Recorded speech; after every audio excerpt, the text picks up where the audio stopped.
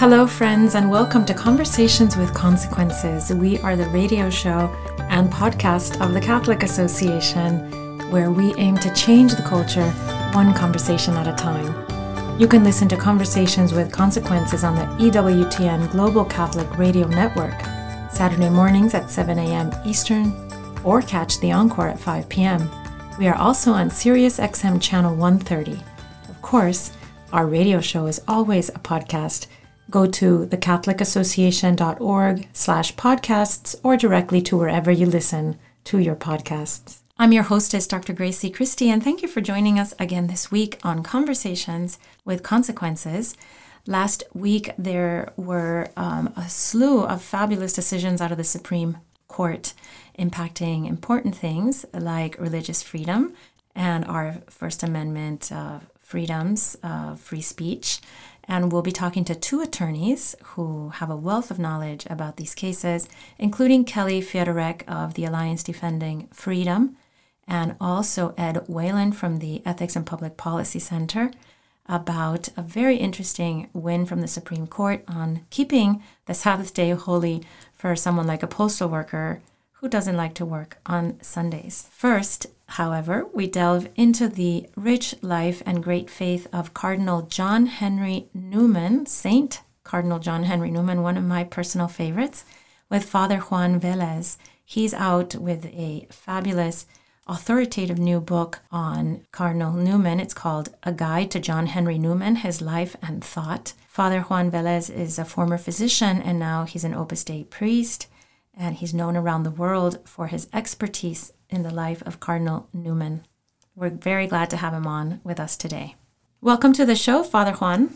Thank you, Gracie. It's great to be back with Conversations with Consequences. Wonderful. Yes, you've been on with us before. You are a Cardinal Newman expert, and you've written 2 or 3 books already and edited this one on Cardinal Newman. And you and I share a great love of Cardinal Newman.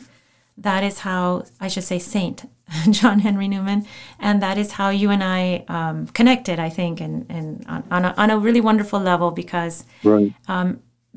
Unfortunately, he's not a saint that is that easily accessible, I think, to the popular mind, because he doesn't have like the story of a Father Damien, for instance, caring for the lepers, or some spectacular story like that, but he has a spectacular mind, and he had a spectacular heart and a spectacular theology. So you and I both agree that Cardinal Newman is a saint for our times, which I think is the title of one of your books. Definitely. And so you've gone ahead, and I explained a little earlier in the intro that you've edited a wonderful book about John Henry Newman, A Guide to His Life and Thought. Why was this book necessary, Father? Well, Gracie, it's a fresh look at St. John Henry Newman after his canonization. And it's a book that by many scholars who want to present major aspects of Newman's life and his thinking. And it's something very necessary today in our culture, which has seen such a downturn, such a loss of values, and in our society in which Western culture is so demeaned, criticized, and people are left almost without bearings, without a direction. Everything seems to be an array: the family, religion, reading, literature. So I think that Newman has a lot to say about all these things, and so and this is a fresh book, a fresh look at his life and thought. Many of our listeners who don't know much about Cardinal Newman are hearing the word Newman, and they're thinking of their Newman centers at their universities or at their children's universities. My children, for instance, the ones who've been to college already, were very connected to their Newman centers. And I think what you're referring to is that connection between Cardinal Newman and education, right? The education, the way that we fill our lives with meaning by setting down our feet in the foundations, right, of real knowledge and real meaningfulness. Yes, and sorry. No, go ahead, Father. Where your son studied at the University of Pennsylvania, that was the first Newman Center in the United States. It's a fabulous place. Yeah, Followed closely by one in Madison, I think, Wisconsin, and they're named after Cardinal Newman. The first Newman Center was in Oxford shortly after his death, but the first in the United States, maybe the second one in the world, was there in Philadelphia. And Newman wants to help people to broaden their mind and to think critically in a good sense. Here's a quote I found in the book. It's in the chapter by Paul Shrimpton on Newman as an educator, and he talks about what education is.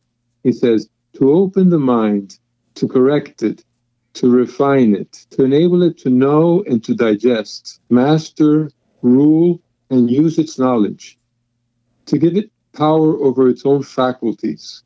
And it continues. It's very beautiful. We're not taught to think, to reason well nowadays. We're taught to just see sound bites or to say, well, that's what I feel. It's such an impoverishment of the human person and what it means to educate and to be an educated person. It's very sad because the uneducated mind, the mind that is not able to grasp ideas and digest them and understand them and then make them work right with everything else that's going on in history and in one's head and the environment, is an uneducated mind is a mind that's easily led astray and can be used by ugly ideologies, which nowadays seem to be rampant everywhere we look. Ugly ideas of what it means to be human, not just ugly, but untrue and extremely damaging. Right, you're basically adrift because you don't know what to hold on to. You don't know what is true, what is beautiful. Everything's up for grabs. Everything's the same. As we were, I think, discussing earlier, there's ignorance is such a great scourge of men and women in society today, and the promoters of woke take advantage of this woke ideology, which uses social Marxist tactics to undermine Western culture, Western civilization, and it's built on this defense of the so-called defense of the oppressed. But what it does is using that to create class struggle and division, and spreading ideas of suspicion of anything that has to do with authority or is based on tradition. So what is particular about Cardinal Newman's thought and theology and his philosophy that could protect people from this kind of ideology that just destroys everything in its path? Well, as you were saying, to learn how to reason, to digest, to analyze, to make right judgments, and that requires study of classical literature. I know you read a lot. Study of not only classical literature, but also literature of the recent centuries that is already classical. Serious studies of history. It requires for us Catholics a study of the Catholic faith. And as I was thinking of our interview today, it involves also things such as listening to classics like Beethoven and Vivaldi and Bach. If we've never heard this or we don't listen to this, then we're missing a great deal. We're missing a great deal of what it makes us, of what's beautiful in mankind. I was thinking of also what the definition of culture could be, and here's a poor stab at this, but I wrote this morning. Culture is a rich repository of all that is good, true, and beautiful in mankind and society. And much of it, as we know, has been inspired by great religions, especially Christianity. And there's another thing about culture, that it creates respect for people and the common desire to work for the common good, rather than the destruction, the hatred, the division that we see in woke ideology and other similar ideologies. That's a beautiful definition of culture, but I'm not sure that your average student at a university is getting that definition. I would say probably the definition they're getting is culture is the constant battle, the bloody battle, between competing ideas and the oppression of one group over another is probably what they're really hearing right now. General culture is the oppressive system that won, perhaps. Right, and so it's a methodology of suspicion, creating suspicion, and saying the underdog is good, and everyone else is bad, and it's this idea of suspicion, Yeah, we've really gone very far, very far. I'm haunted by the idea of the statue of Junipero Serra, Saint Junipero Serra, being splashed with paint and being toppled in Carmel, California. It's really horrendous. It shows us how low we've gotten.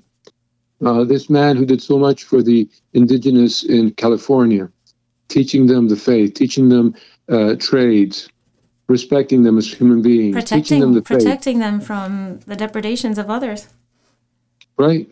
It's just so people are led by slogans and real ignorance.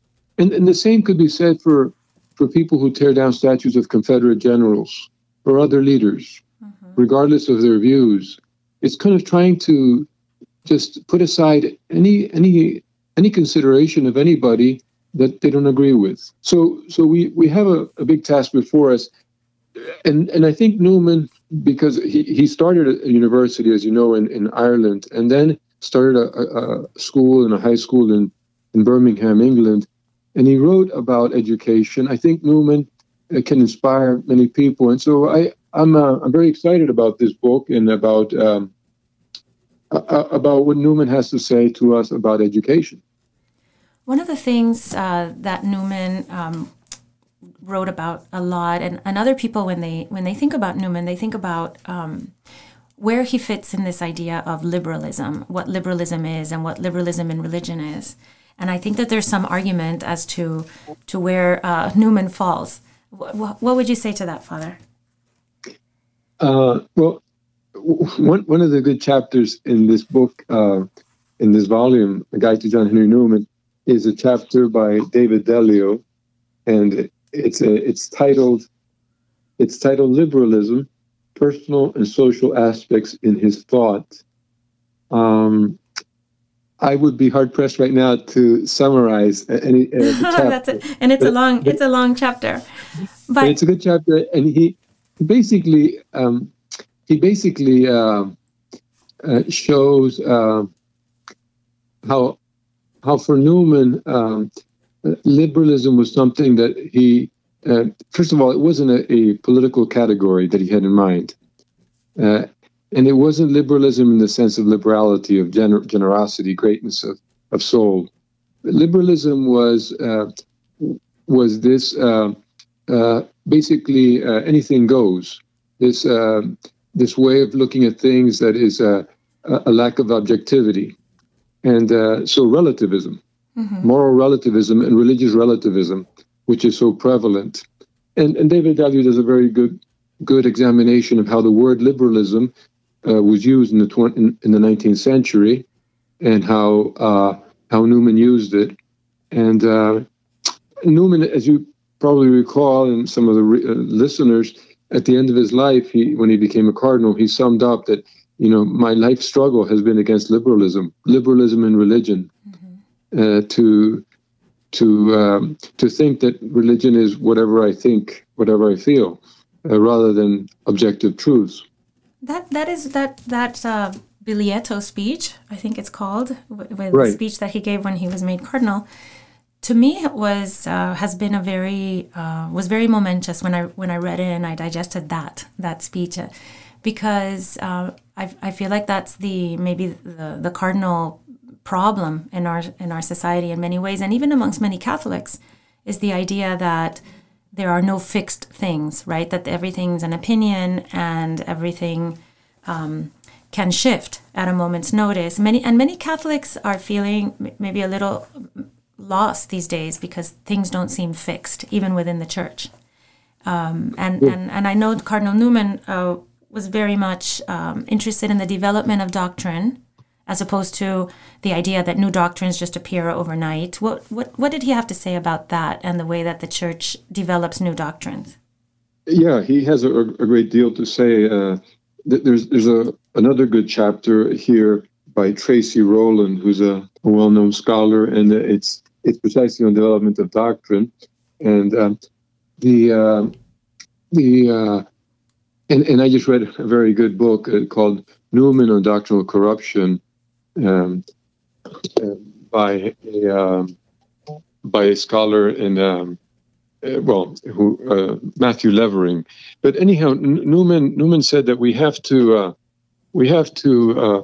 test doctrines. We have to see if they are in keeping with earlier doctrines, or if they contradict the earlier doctrines. He says that it's natural for doctrine to grow and to develop, and that things have developed over time since the preaching of our Lord and the apostles. But we have to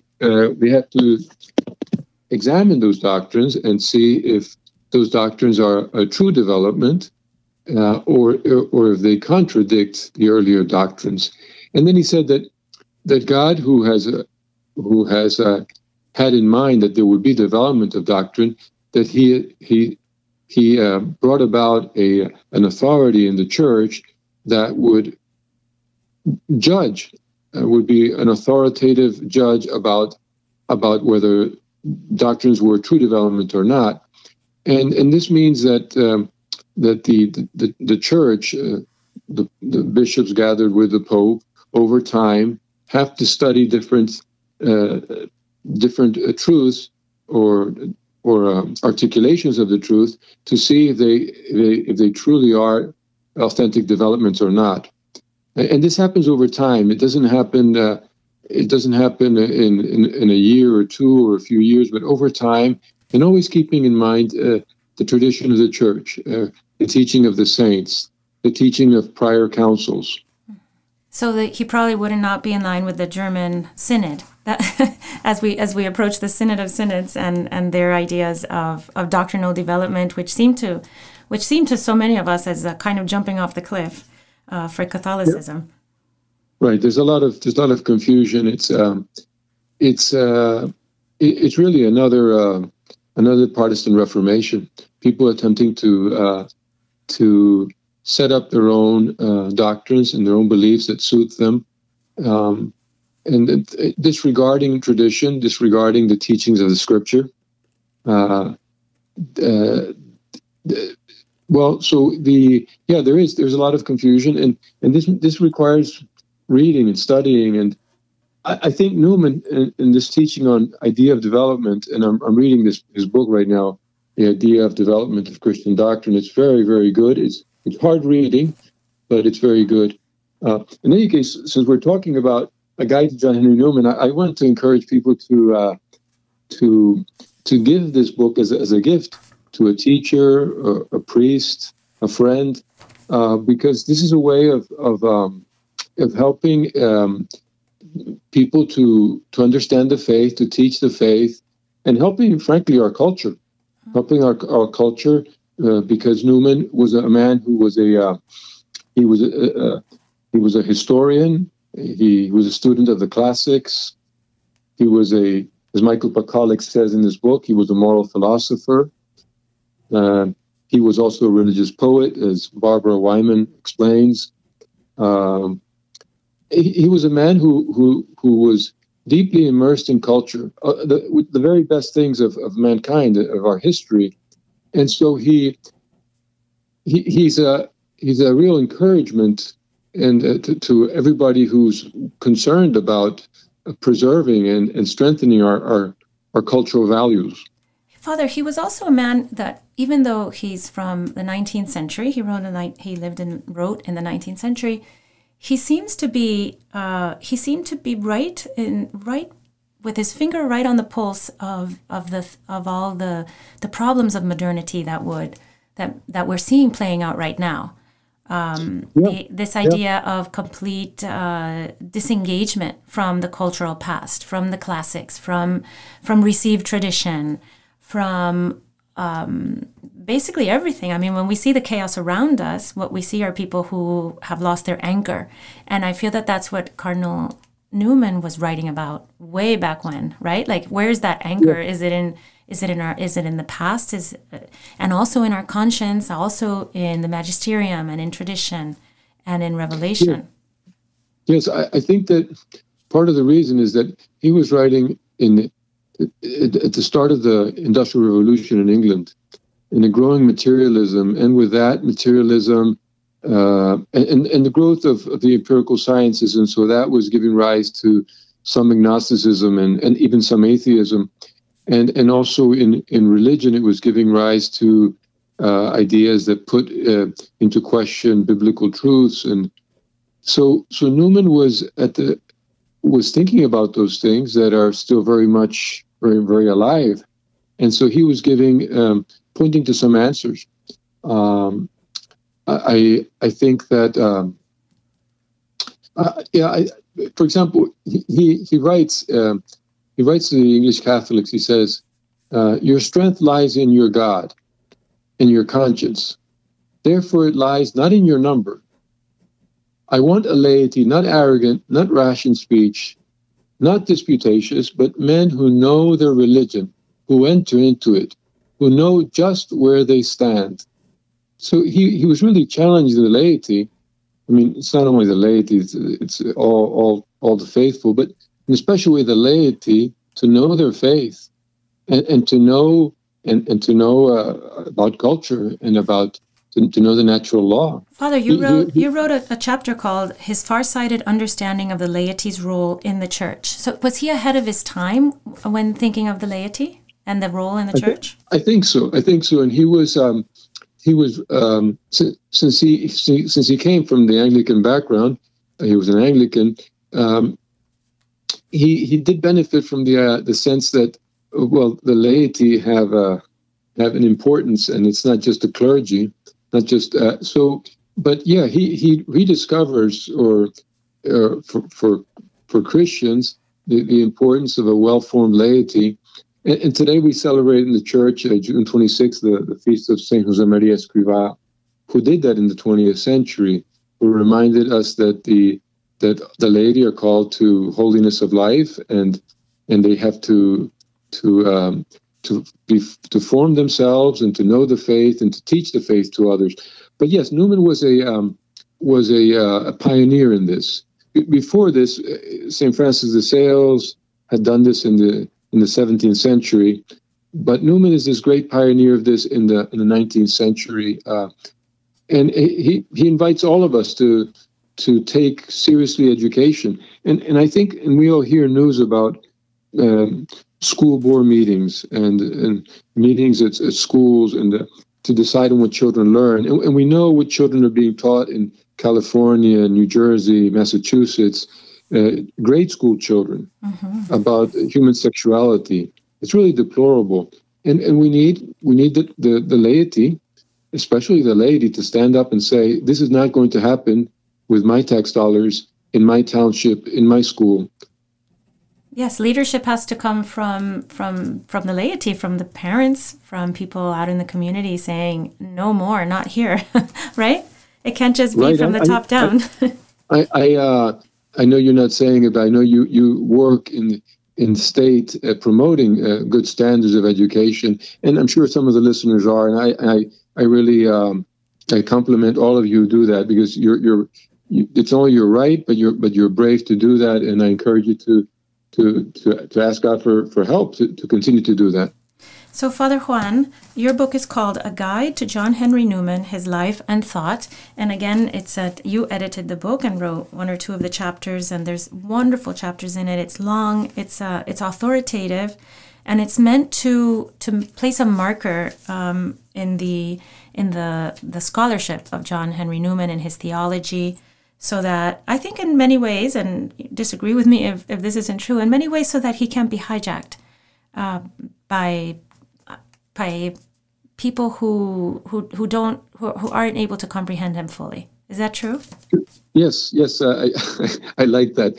He should be hijacked by the Newman Centers. Yes. If you're near a Newman Center, give a copy to the director of the Newman Center or to the chaplain.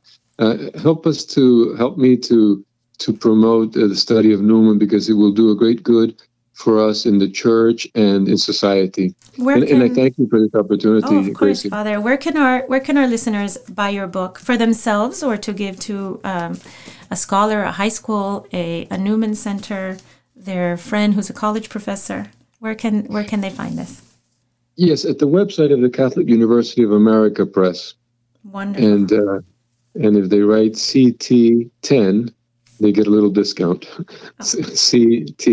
But anyhow, the Catholic University of America Press, and I'm excited to have been able to speak with you, Gracie, about St. John Henry Newman. No, it's been wonderful, Father Juan. I commend you. I commend you on a beautiful project, and hopefully, maybe even next week we'll have one of the other authors of one of the chapters to talk to us in depth about one of the other wonderful lights, that Cardinal John Henry Newman, Saint Cardinal John Henry Newman, lit for us back in the 19th century. So thank you, Father. That would be good. That would be very good. Thank you.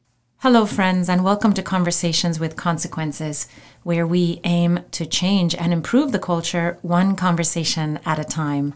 You can listen to Conversations with Consequences on the EWTN Global Catholic Radio Network, Saturday mornings at 7 a.m. Eastern Time, or catch the encore at 5 p.m. We are also on Sirius XM Channel 130. Of course, our radio show is always a podcast. Go to thecatholicassociation.org/podcasts or directly to wherever you listen to your podcasts. Conversations with Consequences is the radio show of the Catholic Association. Again, at thecatholicassociation.org, you can read more about our work defending religious liberty and the Church in the public square and in the media, wherever we can be helpful. You can sign up to our daily clips, which will send to your inbox the important news of the day, short summaries of the important news of the day, important to Catholics. And that's an easy sign up on our website.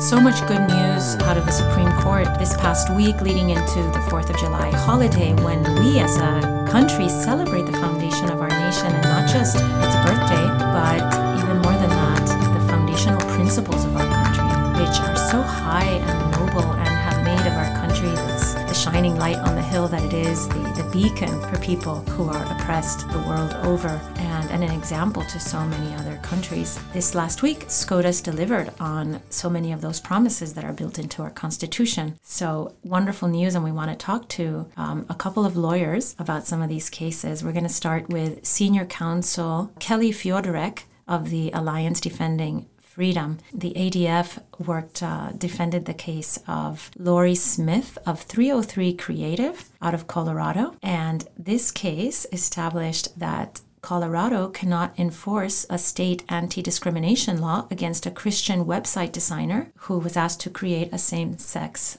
wedding celebration website because it violates her First Amendment rights.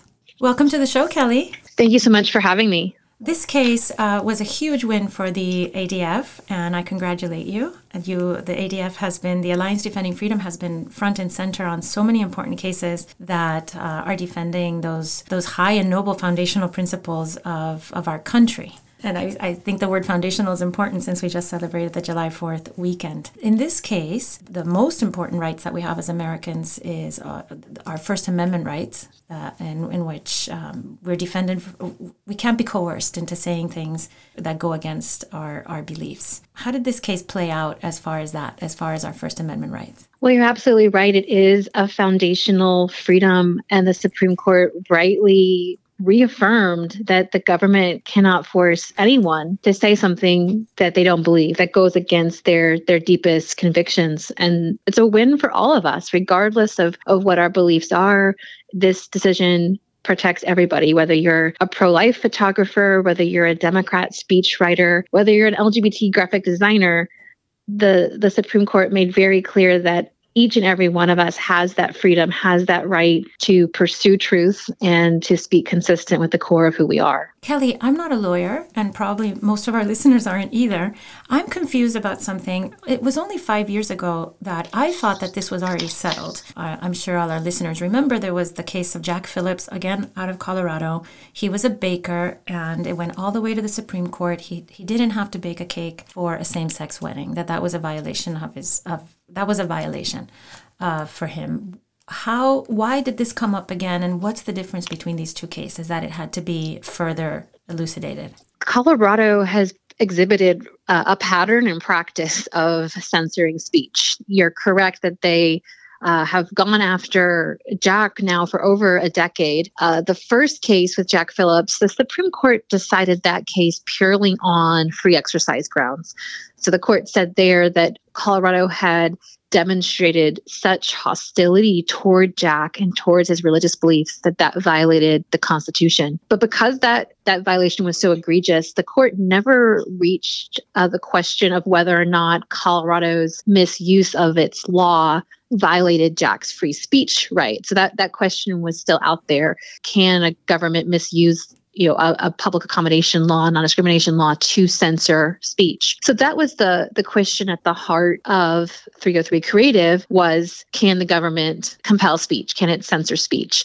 And the court resoundingly said it cannot. That is a bedrock principle to our nation's founding, that the government can't force its preferred message on Americans, but that Lori Smith and others are free to continue to speak consistent with who they are.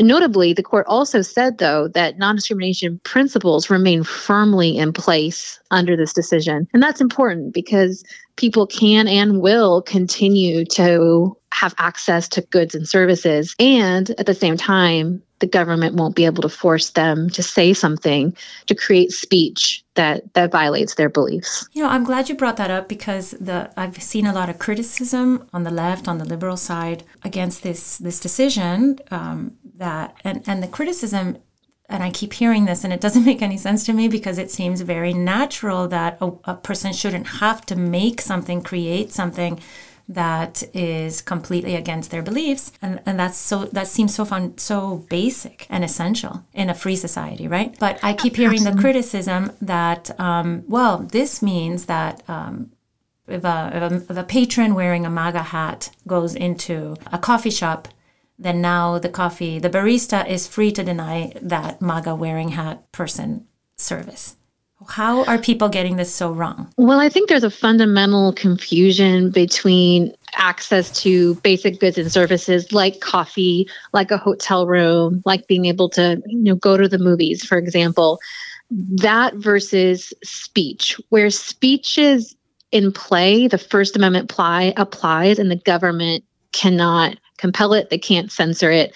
They can't violate people's ability to speak clearly.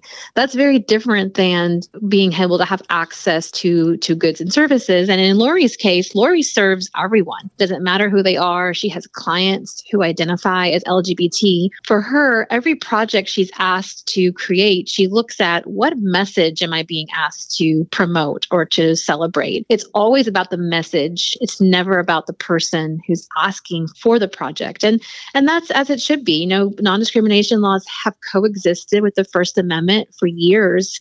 And government officials have never needed to compel speech to ensure people aren't denied goods and services. And so the government can't label people's speech now as discrimination in order to censor it. These two have coexisted for a long time. They will continue to under this court's decision. Now, what's the difference between, and this is another distinction I've heard as criticism, the difference between speech, which is speaking, and baking a cake or creating a website? And is this a sticky distinction or not? No, and the court was very clear in its decision that the written word even online is protected, that is speech. When you're communicating, when you're expressing a message, whether that is on a website or whether that's through designing and putting a message on a custom cake, that is speech. And the government shouldn't be able to violate that. The court was very clear that, tolerance, not coercion, is our nation's answer. And we, as a country,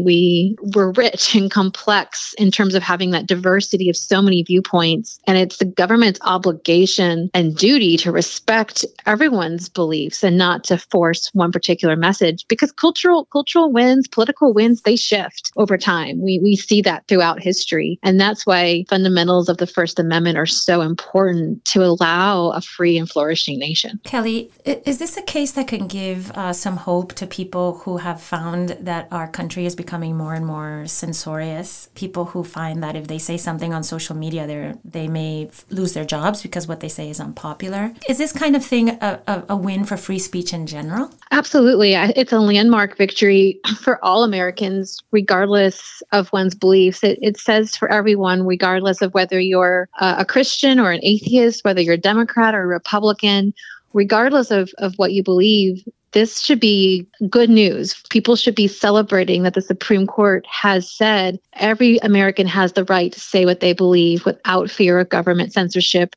or government punishment. Well, thank you very much, Kellie Fiedorek of the Alliance Defending Freedom. And again, congratulations on a wonderful win at the Supreme Court, a win for all Americans. Thank you so much. If you're just joining us, I'm your hostess, Dr. Gracie Christie, and we continue our conversation about wonderful wins out of the Supreme Court this past week. Right now, we turn to a real legal eagle, Ed Whelan of the Ethics and Public Policy Center. Welcome to the show, Ed. Thank you, Gracie. We were just speaking to a lawyer from the ADF that defended the wonderful 303 creative case, which was a religious liberty case, but SCOTUS had another wonderful case that they decided, which is Groff versus DeJoy, and that's a case in which, and correct me if I'm wrong, a postal worker was asking, because of his faith, not to work on Sunday. And he was being denied. And the Supreme Court said that he had the right to work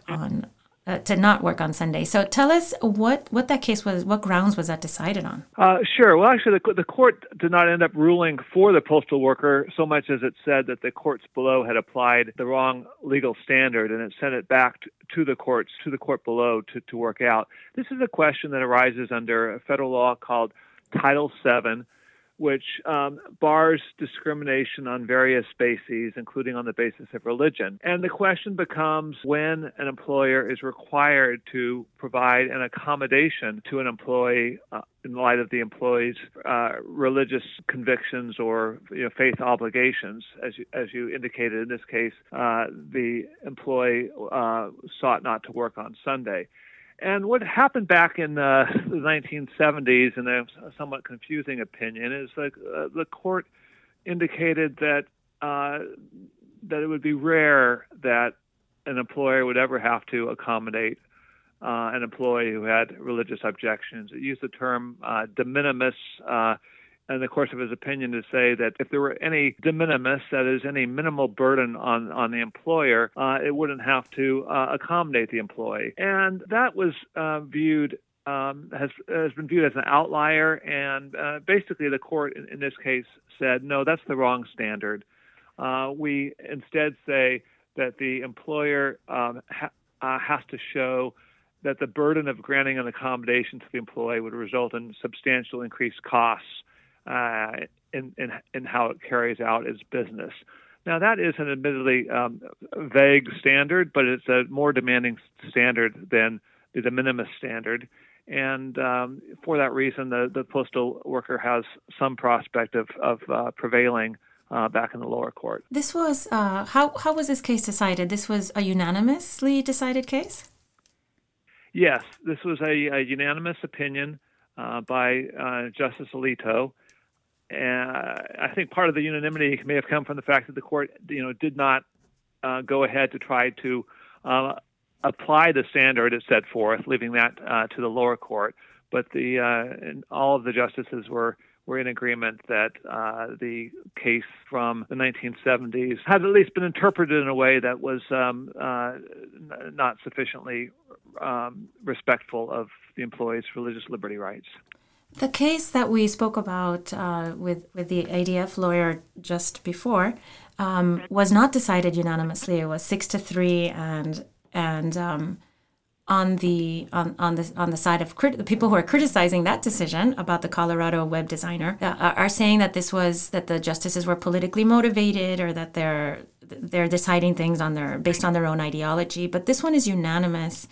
Does that give any that doesn't, it sounds like that's not going to give any credence to the other side. It's not going to help the other side understand that these things aren't being ideologically decided by, for instance, the 6 justices who upheld the wedding designer's case. Is that true? Well, look, I think the result in 303 Creative should have been unanimous. I think it's.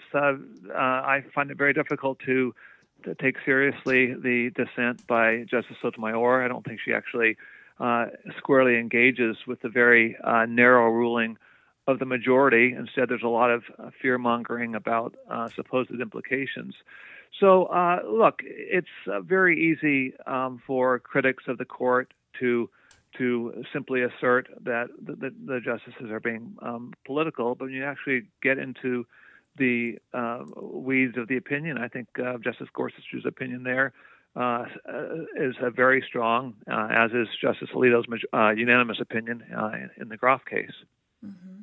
What in this case, in the Groff case, how do you see this playing out? Like, in what situations would somebody require religious accommodations? Because maybe it's hard in our current society for us to imagine situations where employees could say, no, I simply can't go. I can't do that, and you have to, as an employer, help me out. What are some things that why is this important? What are some things that we can be excited about in the future that as employees we could be protected? Well, various employees of different religions may have different religious practices that they regard themselves as obligated to carry out. Again, in Groff's case, it was not working on Sunday. You can understand that there are some people who have an obligation to pray at various times during the day and may need to have work breaks that enable them to do so. It may be other circumstances in which, say there might be issues of staying kosher that could come up in some contexts. It's difficult to conceive of all the different respects.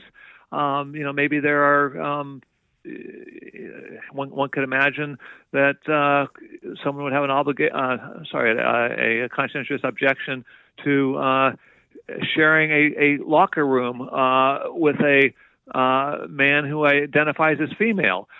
So there are a whole range of possible issues, again, all involving sincere religious belief that could arise in a whole host of contexts. And what we have here is the obligation of the employer to take those seriously. Which doesn't mean the employee wins. It just means that you need to make sure you're considering this religious obligation. I was, a couple weeks ago, I attended a meeting and I spoke at a meeting of the Catholic Medical Association. I spent some time talking with all the different doctors who were there, who find it harder and harder to be doctors out in the world, in the way that things are becoming less and less welcoming of people of faith and their need to bring their faith to their work, right? That we can't do certain things when we have a belief. For instance, in the dignity of every human life. Could this case of Groff versus DeJoy give some better some hope to people like doctors who can participate, an anesthesiologist, for instance, who can participate in removing the uterus of a healthy woman simply for gender dysphoria? I think it well could. There may be other bases for objecting to that as well.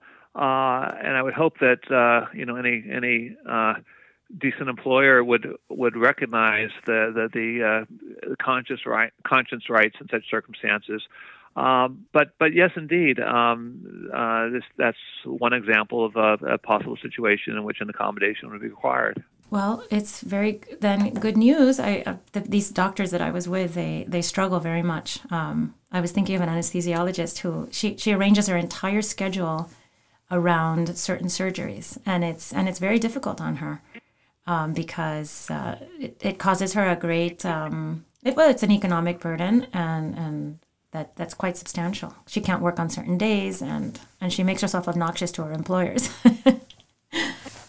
Well, it's very difficult for doctors, and it's going to get worse. I have a daughter who's pre-med in college, and I worry very much about the situation she's going to face. So I'm grateful for those doctors who are standing up strong. Well, if she's a Catholic, she should definitely look out for the Catholic Medical Association. They have a wonderful undergrad and also graduate for the medical students also, and helping them along that way, because it is a hard field now on so many different levels. Thank you, Ed Whelan, so much. I can't believe our time is up. Thank you for talking to us about the case of Groff versus DeJoy, which is another great decision from the Supreme Court from last week. Thank you, Ed. Thank you, Gracie. And now, Father Roger Landry offers us, as is customary, a short and inspiring homily to prepare us for this Sunday's Gospel.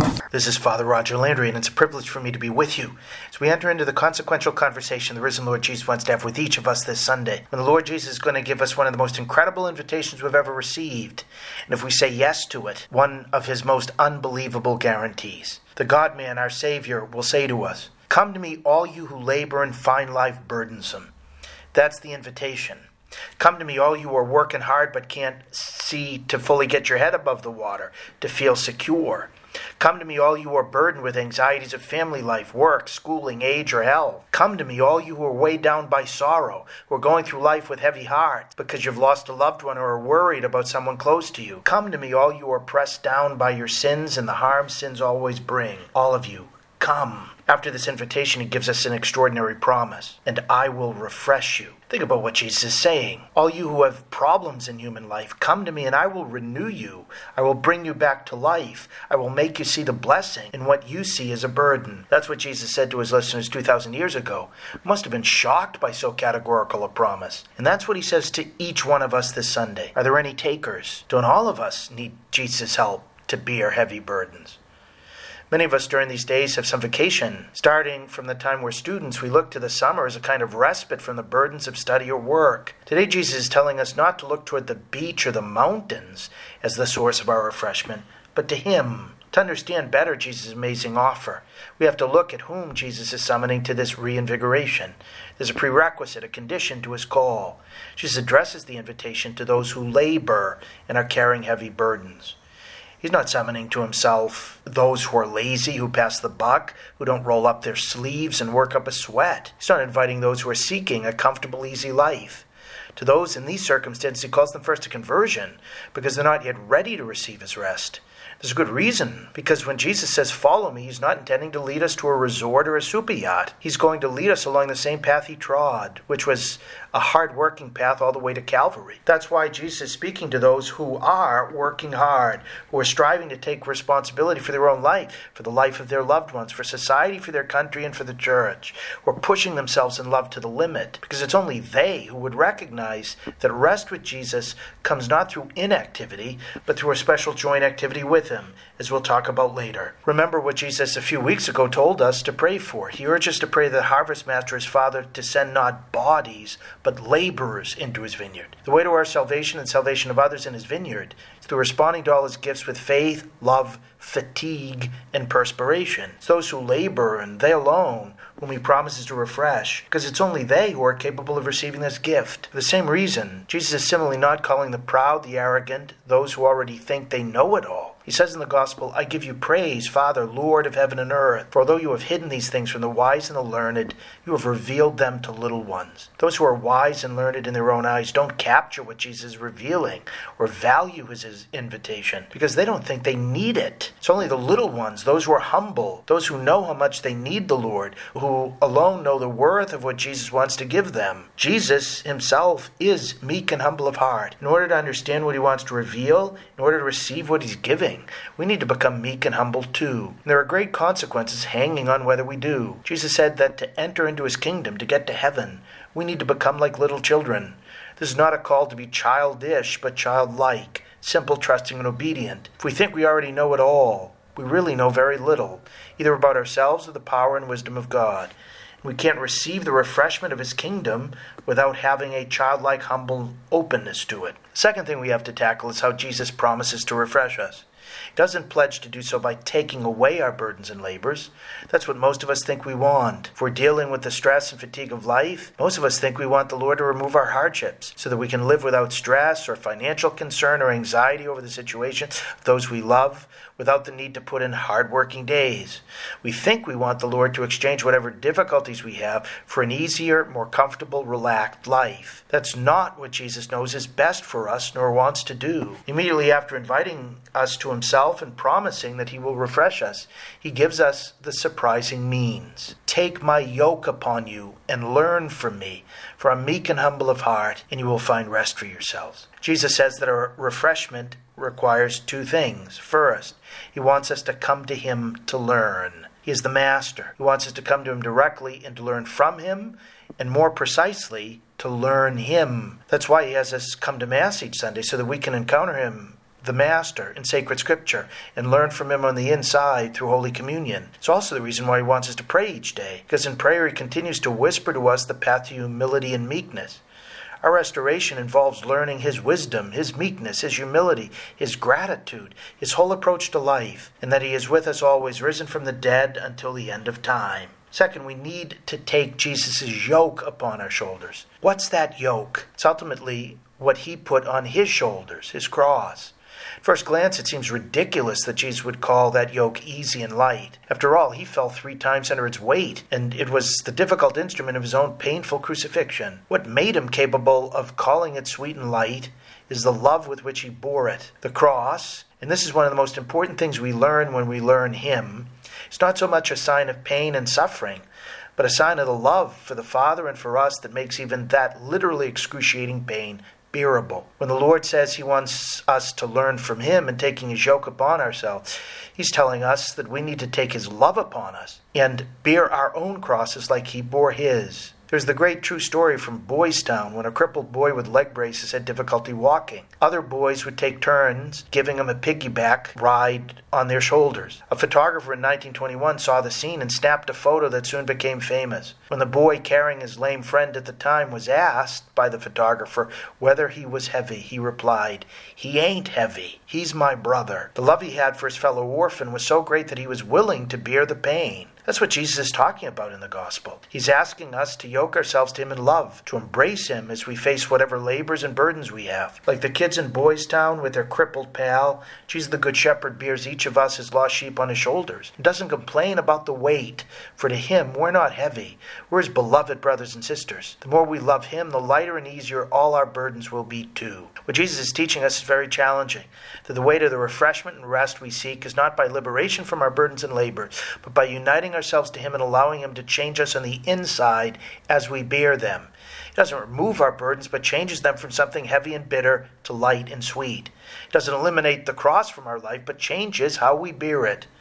This Sunday is an opportunity for us to look at the burdens we bear and the tough work we do, to see how we can better unite them to him as gifts, so that he, through them, can help us to become more like him.